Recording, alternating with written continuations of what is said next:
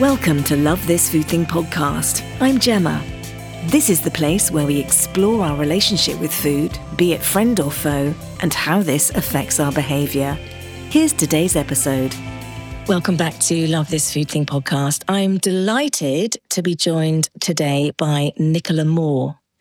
Nicola is a renowned nutritional therapy expert, specialising in empowering women to achieve optimal health and well-being, and has worked with over 1,000 clients across the UK and globally. Nicola is dedicated not only to those she sees, but also to improving professional and ethical standards in the nutritional therapy profession. This is a real tongue twister, Nicola. Her signature program, Liberate, teaches women how to find their right way to eat. Nicola flies the flag for excellence and is a real trailblazer in her field. Welcome to Love This Food Thing podcast, Nicola. Thank you. Thank you for having me. It's a real pleasure to be here. It's lovely because we met on a business day, didn't we? A business event, and had a bit of a chinwag in a break. Yes. And I think we might both have some similar, possibly contentious or challenging, maybe even provocative views on what we're about to talk about. So I'm really looking forward to chat with you. So how would you describe your relationship with food? Would you describe it as a friend or a foe? For me, food is a friend. So it's not something that I've always counted as my friend. It's not actually ever been a foe, but I probably spent the first half of my life just being disconnected with food is probably the best way to describe it, in terms of when I was younger, I suffered with a lot of things like tummy aches and feeling overly full from eating and things like that. And so I didn't ever really, and I was a fussy eater as well as a child. Okay.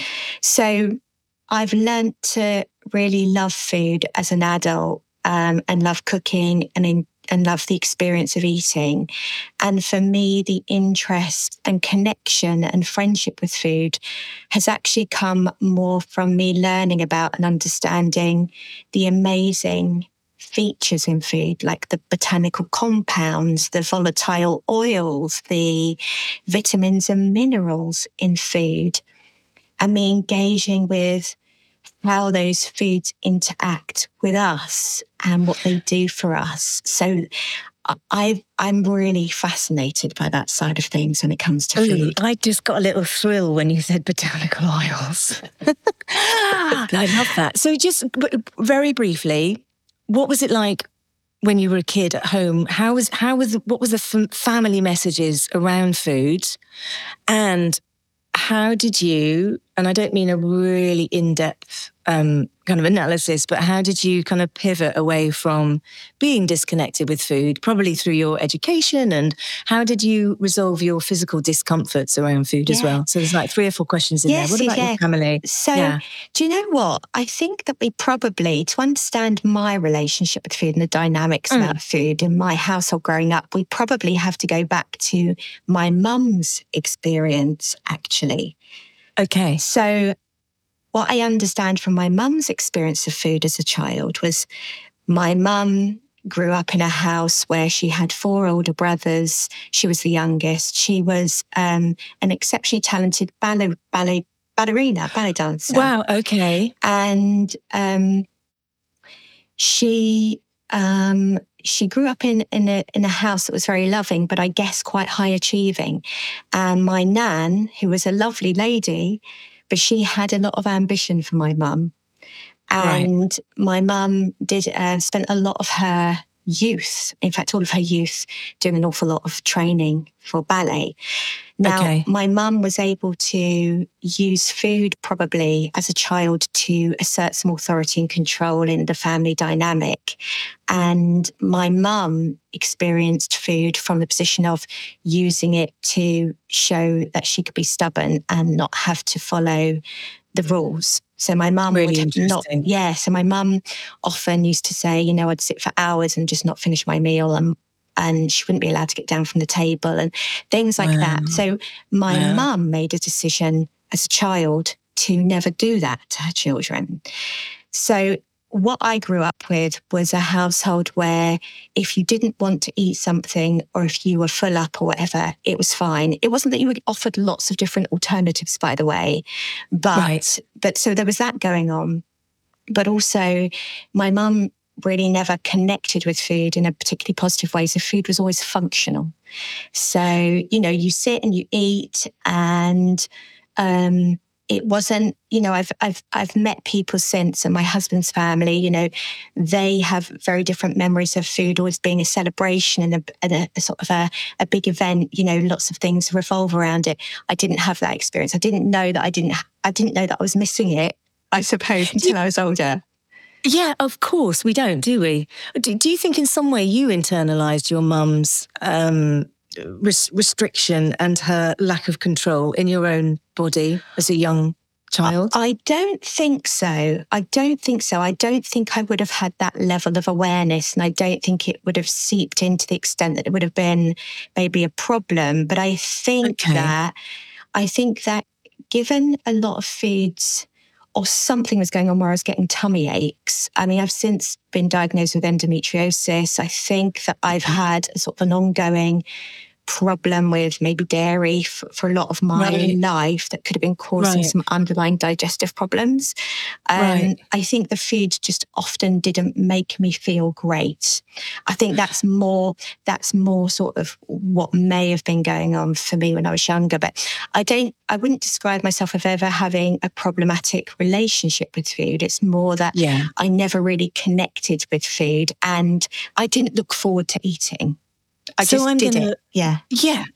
I get it. And some people are very functional around food for all sorts of reasons. And I'm going to assume that you just weren't that interested because it didn't deliver. Yeah. I mean, I definitely had meals that I liked. I remember my mum making shepherd's pie and it was like, oh, it's good as shepherd's pie tonight.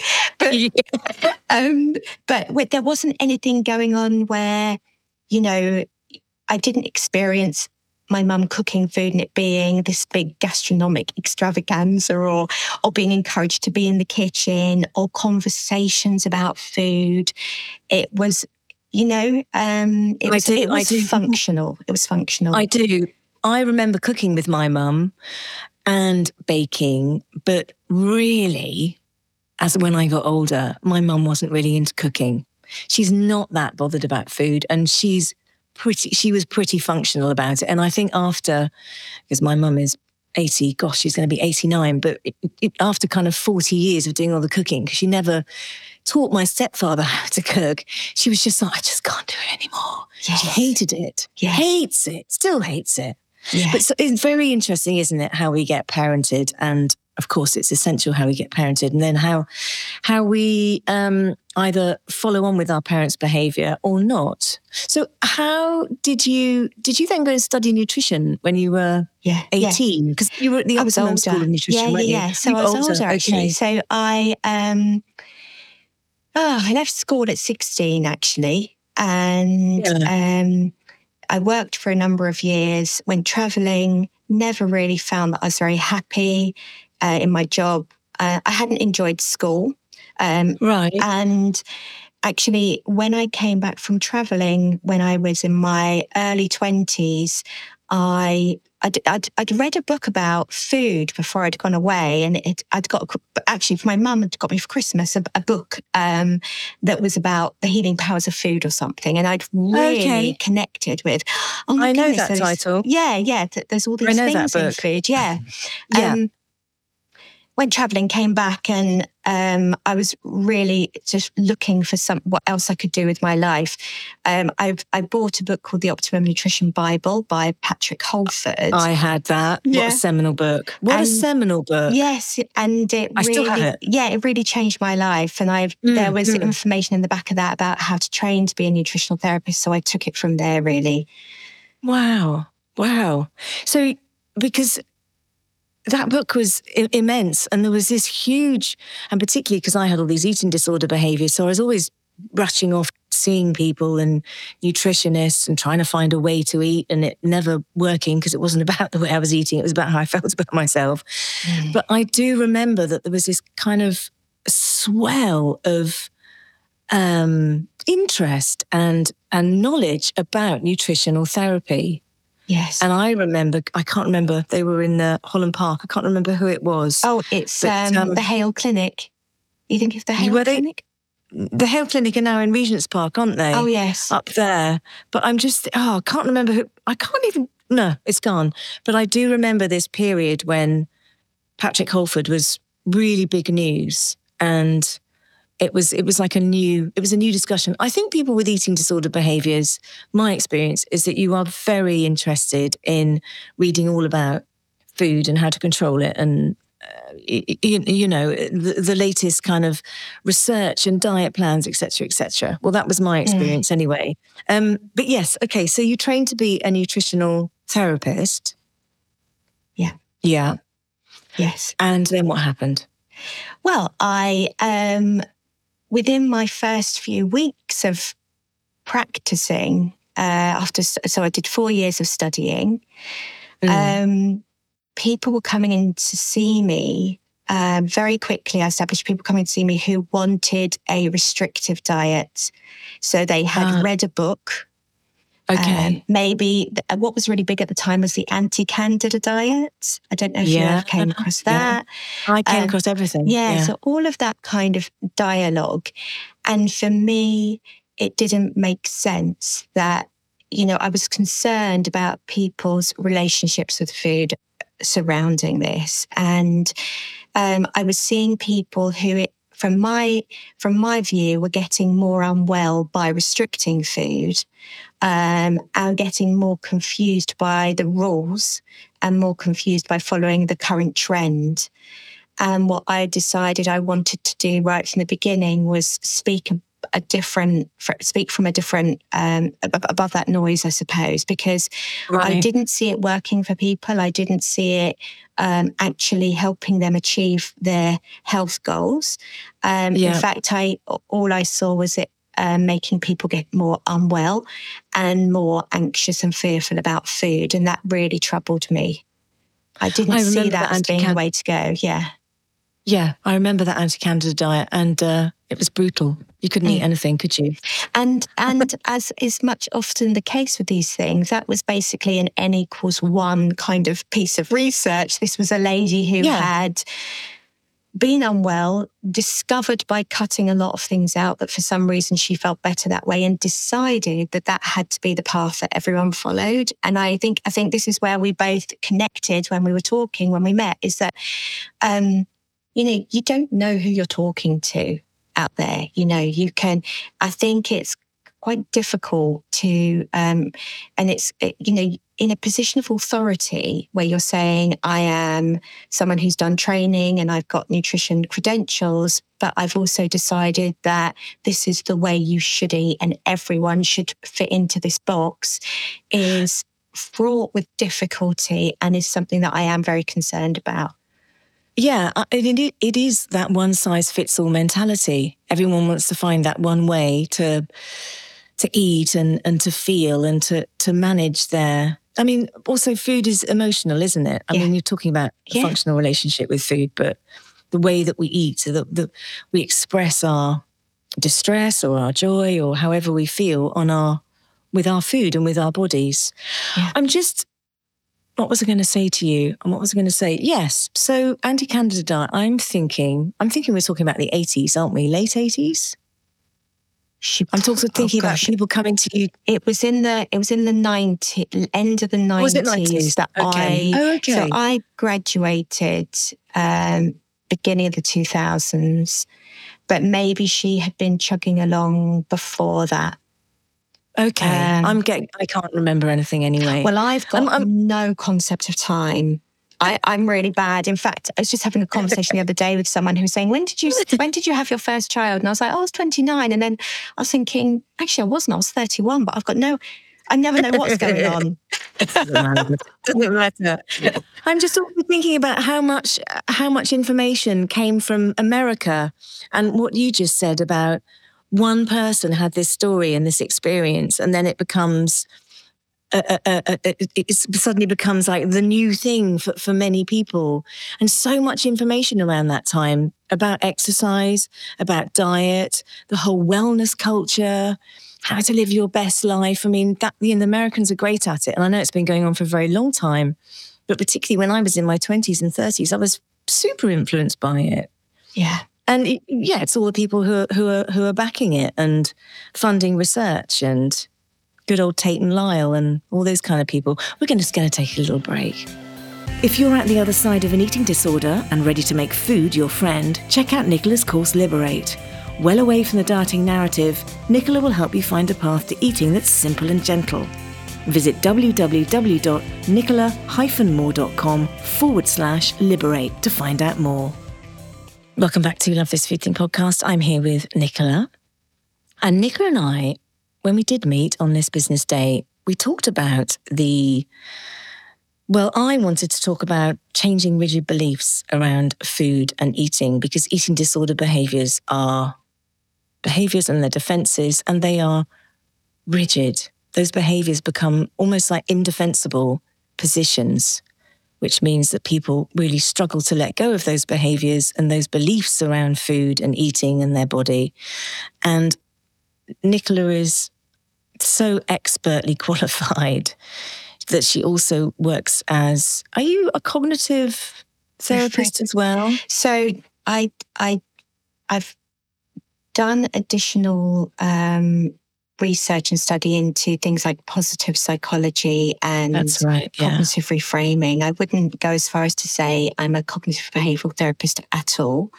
But that adds that lens to your work, right? Yeah, when you work with clients. Yeah, I'm as interested in the emotional connection with eating as I am in the physiology and all of that. I think for me, because eating is emotional, and from the moment we're born, we are conditioned from a neurological perspective to connect suckling and milk with feelings of contentment and all of that. You know, you can't disconnect the psychology and the physiology. They are both intertwined. So I think. What do you think, when you have, I mean, you've seen so many people over the years, I'm talking broad brushstrokes here as well, but what do you think's going on for someone psychologically when they are restricting food? And then secondly, because I'm sure you do get people who are then taking in food, but not able to hang on to it and therefore getting rid of it. What's your take on it, just personally? Yeah, I think that firstly I should say I don't work with people who have sort of an acting eating disorder as is defined by the sort of the spec. Yeah, and all of that. Ticking the boxes, but you can't work in nutrition, I don't think, without meeting people who have a complicated relationship with food, or have had in their history a complicated relationship with food. Okay. So I certainly do meet clients regularly who will, let's say binge eat, or who will, and my experience of people's association with binge eating can be very different as well. Right. You know, so it's interesting to dig into what do you consider binge eating? Because for some people that can actually be something that somebody else would consider a meal. So there's different layers to all of this stuff. I meet a lot of people who are very keen to, let's say, be good in inverted commas through the day. Healthy eating. Yeah. So, and they may not have breakfast because they're intermittent fasting, because they've read that that's good in inverted commas. Then they will have a salad at lunchtime. That is, again, good in inverted commas. And then through the afternoon and evening, they are just propelled to eat and snack and graze. And that there's a sort of a cycle of things going on from that perspective. So I'll meet that, that is, I often say to clients, because there's a lot of shame that comes with those sorts of patterns of eating. But if you were to look through the windows of people in your up and down your road, you'd find people doing exactly the same thing, because there's such an entrenched narrative of diet culture in society.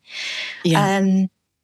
I also think that there's a lot of people out there who they have like a love-hate relationship with food. They want to be in control, but they feel out of control, and they are very sort of determined to do the right thing and get so entrenched with particular ingredients.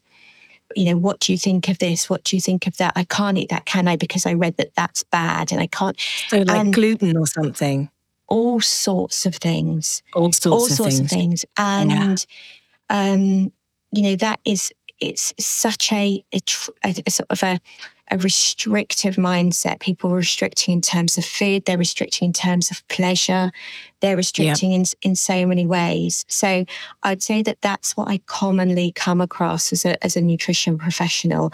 And I won't be alone in that. I think anyone working in the field of nutrition is going to meet people, whether they are having those deeper conversations and understanding and wanting to elicit from somebody exactly what's going on with how they're feeling, what their unique relationship with food is. I don't know, but that's certainly something that I see as being a really important part of the work that I do.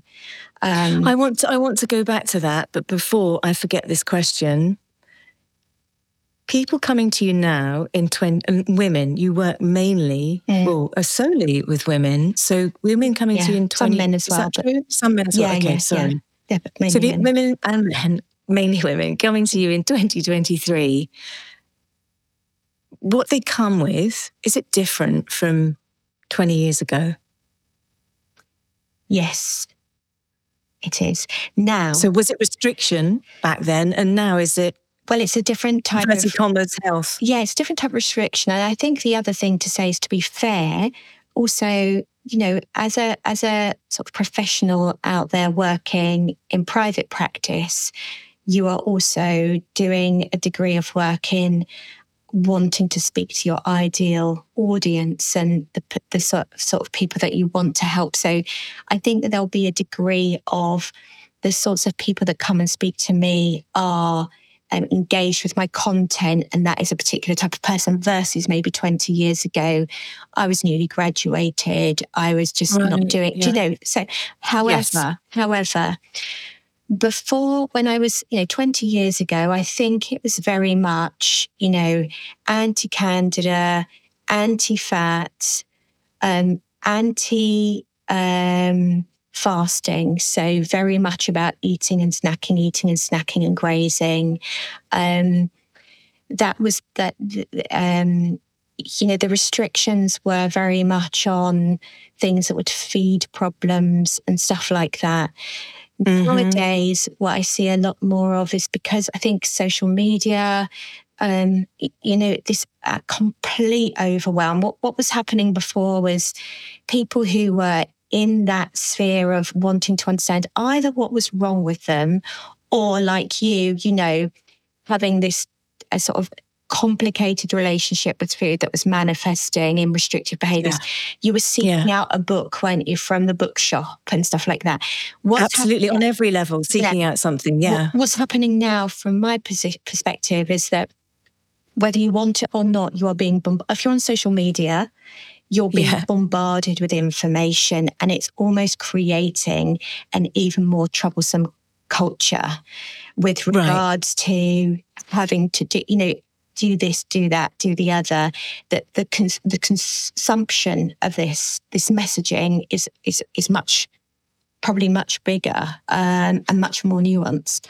I don't know. I think you're right. You had Rosemary Connolly, didn't you? And you had all of that. Yeah, we did. We had the fibre diet. No, it was Rosemary Connolly. Fat, fibre. I can't remember. It was fibre, whatever. And everyone was eating shredded wheat and stuff like that. And then we had the Atkins diet, which came very much through American telly, particularly Friends and celebrities. Mm-hmm. And I hoovered up magazines when I was a kid and when I was a teenager. And I imagine now, if I was a teenager, I imagine I'd be hoovering up social media, which I don't do. But it's this pernicious diet culture that just seems to successfully evolve with whatever the technology is, with how we get our information. Yeah. The cultures are still there, aren't they? Yeah. The drivers are still there. It's fascinating. Okay, so someone comes to you, they have rigid beliefs around foods. They're probably very fearful. They have a lot of shame. You're so right about diet plans, healthy eating, and the shame involved, because it's so difficult to maintain, because we get very hungry and we eat for all sorts of different reasons. And then you fail, inverted commas, and then the shame rocks up and you're off, aren't you? You're off in the dynamic. So how do you invite someone to let go of their rigid beliefs?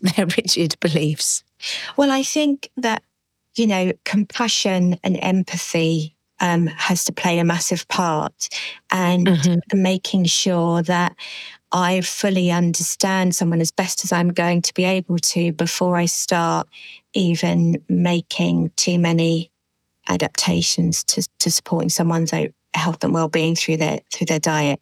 I start by really asking the question to begin with, before I even take a client on. When we meet just for an inquiry meeting, I'll say, how do you feel about food? That question in itself can be very enlightening.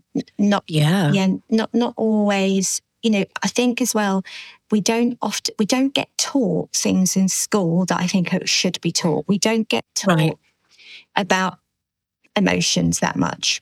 We don't get taught about feeling our emotions and letting them move through us. We don't get taught, actually, if we understand if we're hungry or if we're full. We don't get taught about what food is. There's lots of things. So sometimes if I ask that question of a client, it might actually be the first time that they've ever really stopped and tried to articulate. And that can be a really good starting point for me with understanding how I'm going to work with that client. Because eating is emotional. There is a lot that goes on for people with their relationship with food. And if they're feeling unwell as well, if there's a health dynamic involved in that, then there's often a connection there as well. So if I came to you and said, I find it really difficult to eat because I feel like I'm failing, I only eat this set amount of foods, and if I divert from it, it ruins my day. So I guess we go very gently. Yeah. From my perspective, working with you, I would see it as a privilege to work with you over quite a long period of time to help you feel safe around food, and for us to actually explore the fact from the fiction, and for me to teach you about the benefits of food, and how your body works, and how you can look on food through a slightly different lens.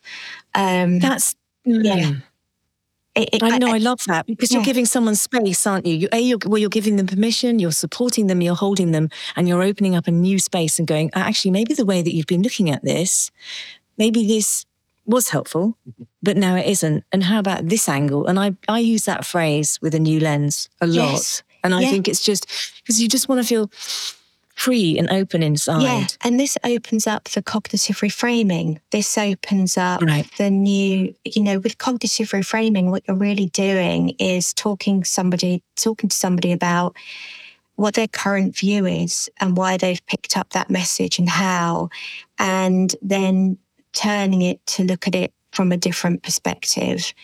That in itself can be quite freeing. Small nuggets of information can be very helpful for people. I think that, these things take a lot of time. If you've had an entrenched belief or message about food that has been running along for a lot of your life, you can't expect somebody to suddenly bend to your will and see things differently. Brain doesn't work that way.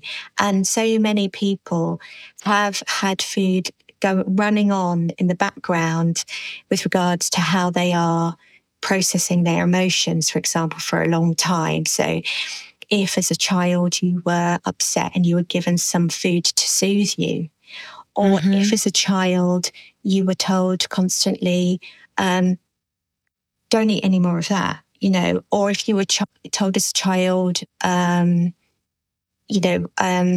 why aren't you eating that? Or this is good and this is bad, you know. And if I think that there's so much conversation that's going on in formative years in the house about food that isn't coming from joy, that isn't coming from how food should be celebrated. It's more, oh, it's a bad day, or shouldn't have eaten that, or that's a bit high fat, but I'll do that, and I'll start. It was a bit of a cheat day today, or I'll start on Monday, dishing. You will all have this, but I'm going to have this because I'm on a diet at the moment, and you know, all of this messaging. You can't expect that to just change for somebody, but what you can do is help somebody to see things slightly differently and to start to learn about the basics of understanding emotions, understanding and finding different tools to help process emotions, understanding about different states of hunger and why we might choose to eat and why not, understanding the physiology of why we might be driven to eat or feel low or feel anxious, you know, what could be going on with our biochemistry that plays into that. Food plays a role in all of this. So I very much see food as being actually an opportunity for people to have moments and pockets of happiness in their day, of having something for them to look forward to and positively anticipate, and digest well and be able to understand, if I eat this, these are the benefits that I get from it. I think the other thing is that I spend a lot of time with clients helping them to understand it's about dietary patterns over time. It's about lifestyle patterns over the course of 12 months.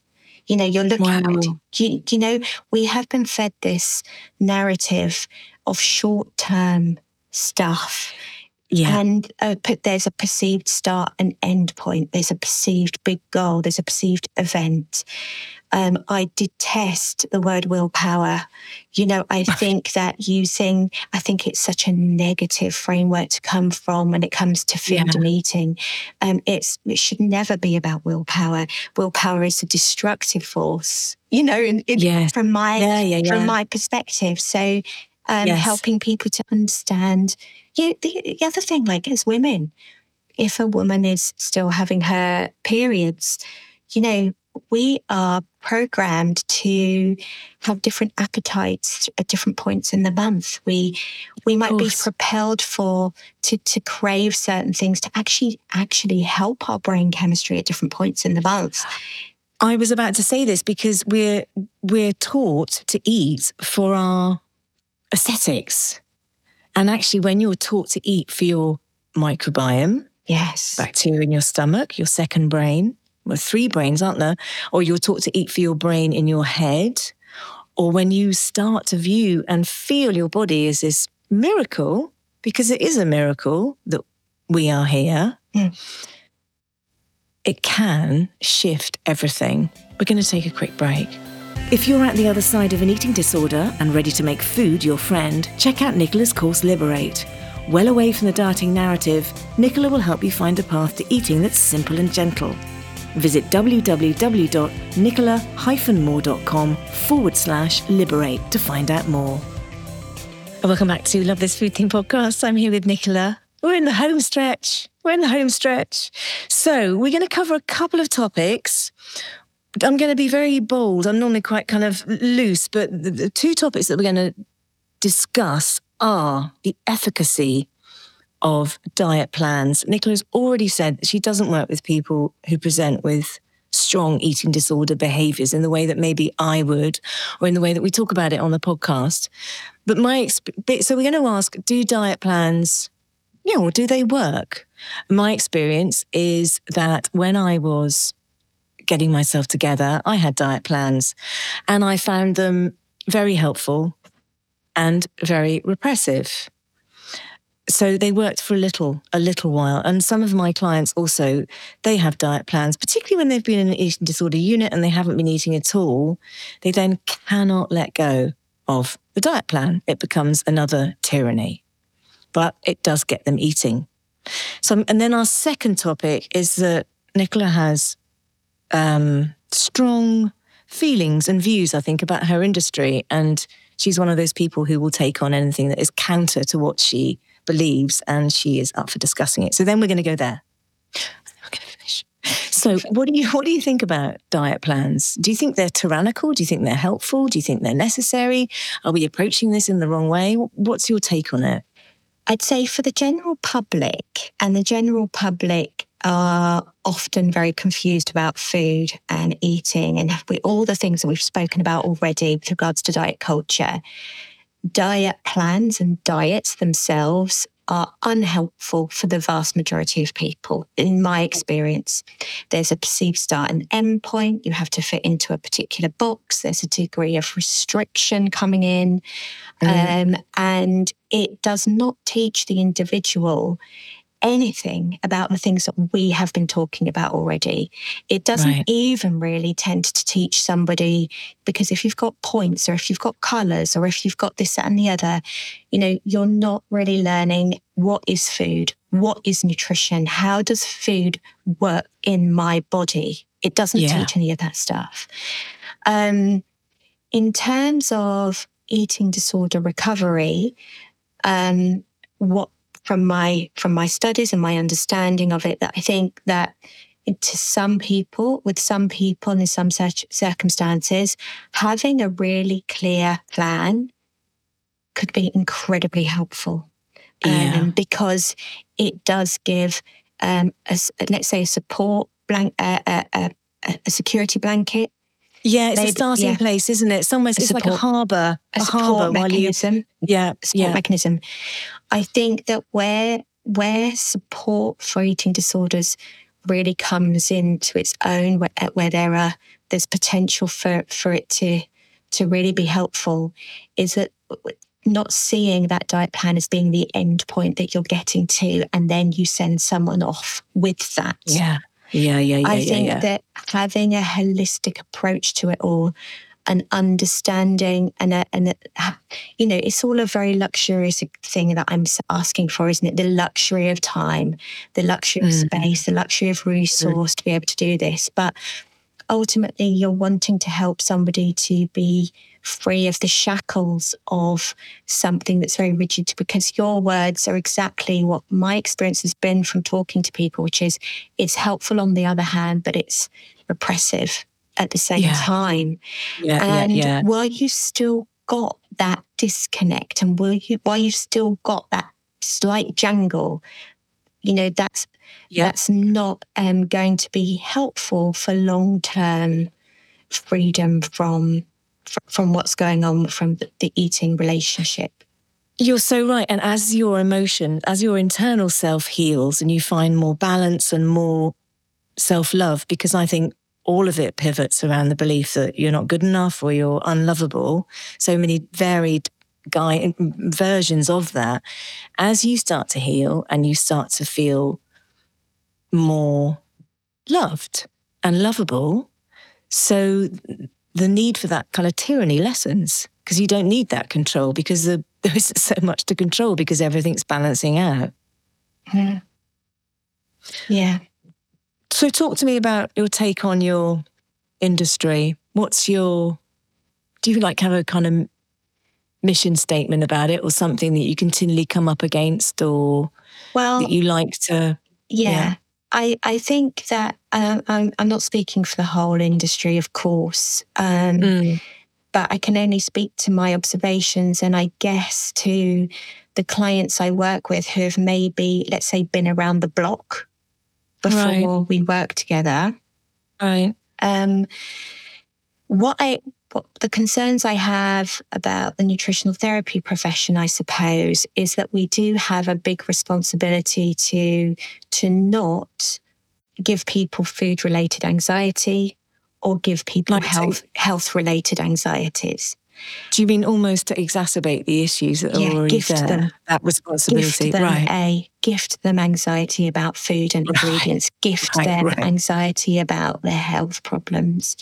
Right. And I think with the best, coming from the best of intentions, you could get a very sort of engaged nutrition practitioner who might be able to see from somebody's case and their health condition or whatever it is, that the right way, in inverted commas, is to start doing restrictive eating recommendations, maybe taking out a certain food group, maybe taking out certain types of fibers, maybe taking out certain proteins or whatever. Yeah. And my concern with that is that it feeds into it for a lot of people, this narrative of food is something to be feared, second guessed, surveillance happening about what you're eating and how you're feeling as a result. And it can lead to more and more restriction. And I worry that there is too much jumping into this kind of thing. And there's so much perceived perfectionism in the industry and so much perceived. I get it as a nutrition professional. I'll share pictures on Instagram of food that I've made, and I may have used convenience food in that. You know, I might have bought some meatballs. I might have bought a deliciously Ella soup. I might have whatever I might have done, right? And it's very interesting. Soups are available. Sorry, I'm thinking of exact examples where I've then been sent messages, saying, I've had messages from people saying, I'm shocked and disappointed that you are, that you're not sharing homemade meatballs, for example.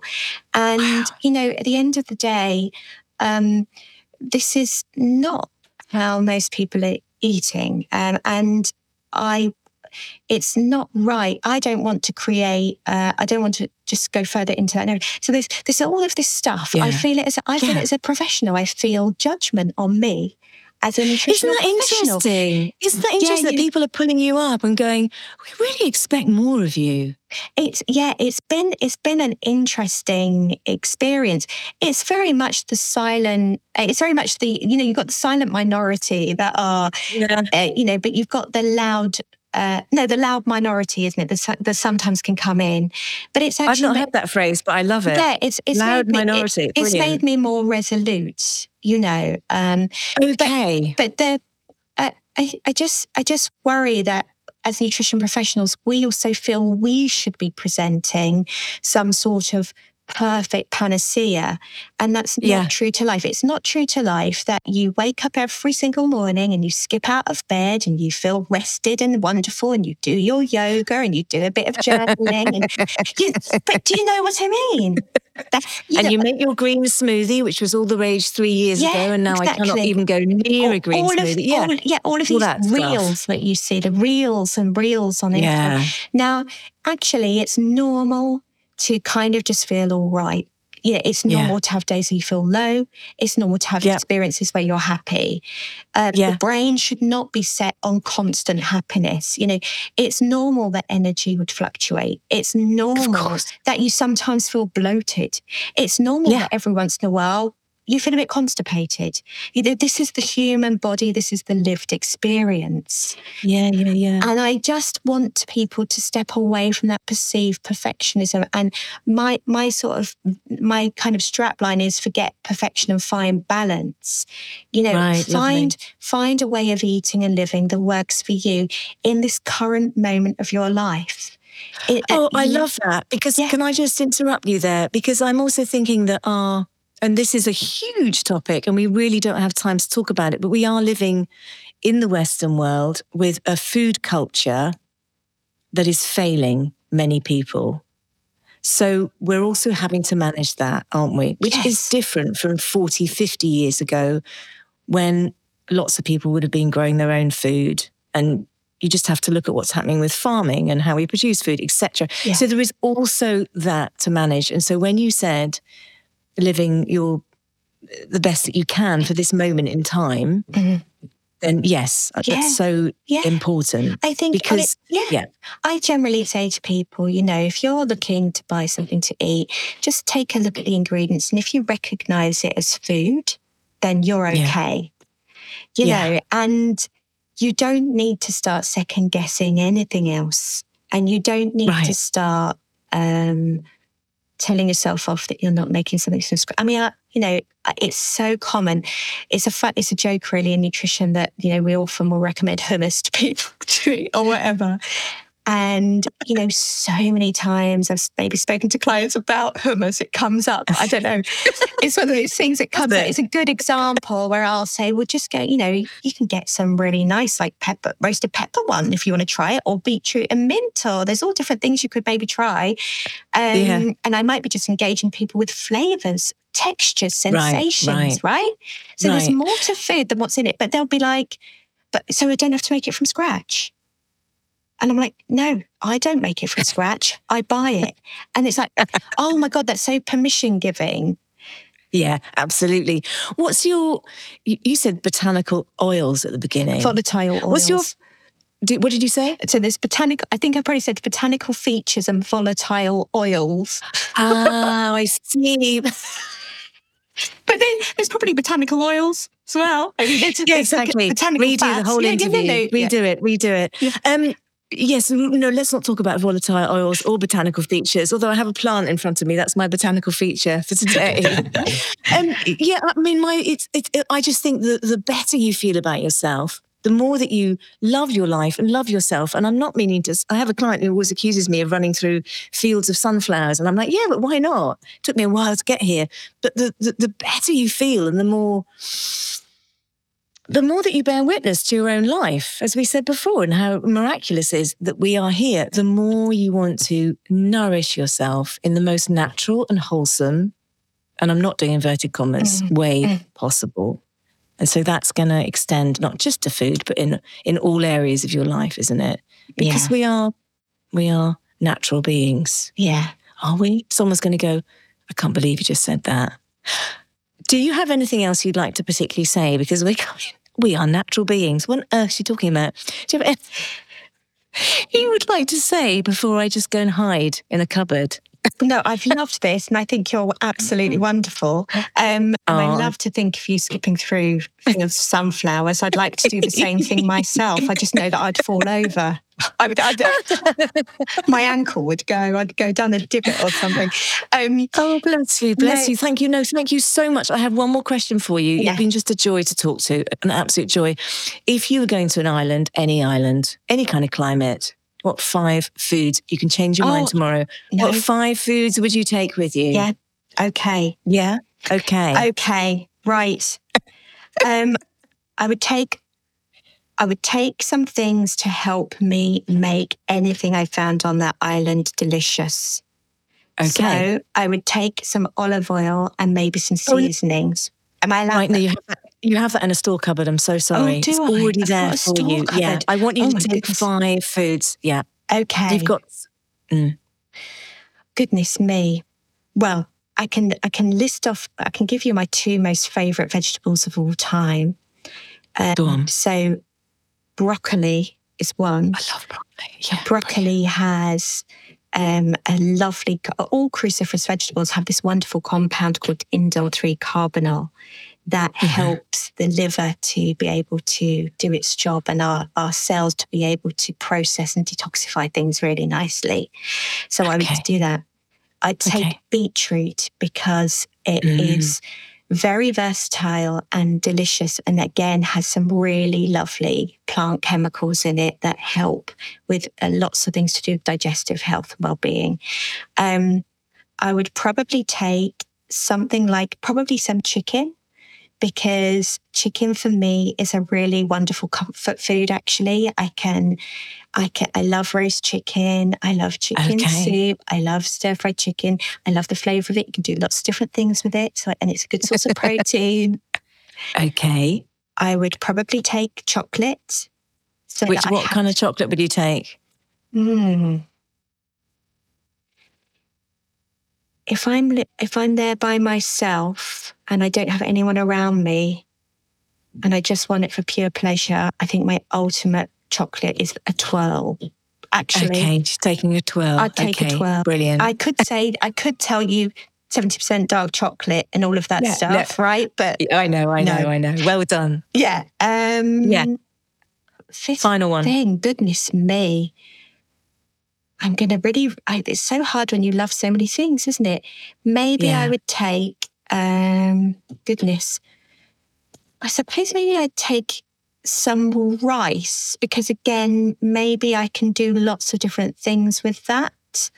Okay. And would you take a particular rice? Brown rice, white rice? You're done now. Do you know what I love? I love black rice because it's so beautiful. And it's so beautiful. You can buy it cooked in a little pouch. Yeah. And it has a lovely nutty flavour. Again, those dark colour pigments are brilliant for us. So I would be helping myself. But I'm already regretting not saying tomatoes and garlic, by the way. No, don't worry, because I will bring you tomatoes and garlic the following day. Yeah. Nicola, thank you so much for coming on Love This Food Thing podcast. Oh, it's been a pleasure. You're just a joy. Pleasure. You're a joy. Thank you for having me. Thank you. Thank you. Thanks for tuning in to this episode of Love This Food Thing. If you'd like to reach me, I'm on Instagram @LoveThisFoodThing, or you can head to our website, lovethisfoodthing.com. Join our community. Everyone's welcome. Catch you in the next episode.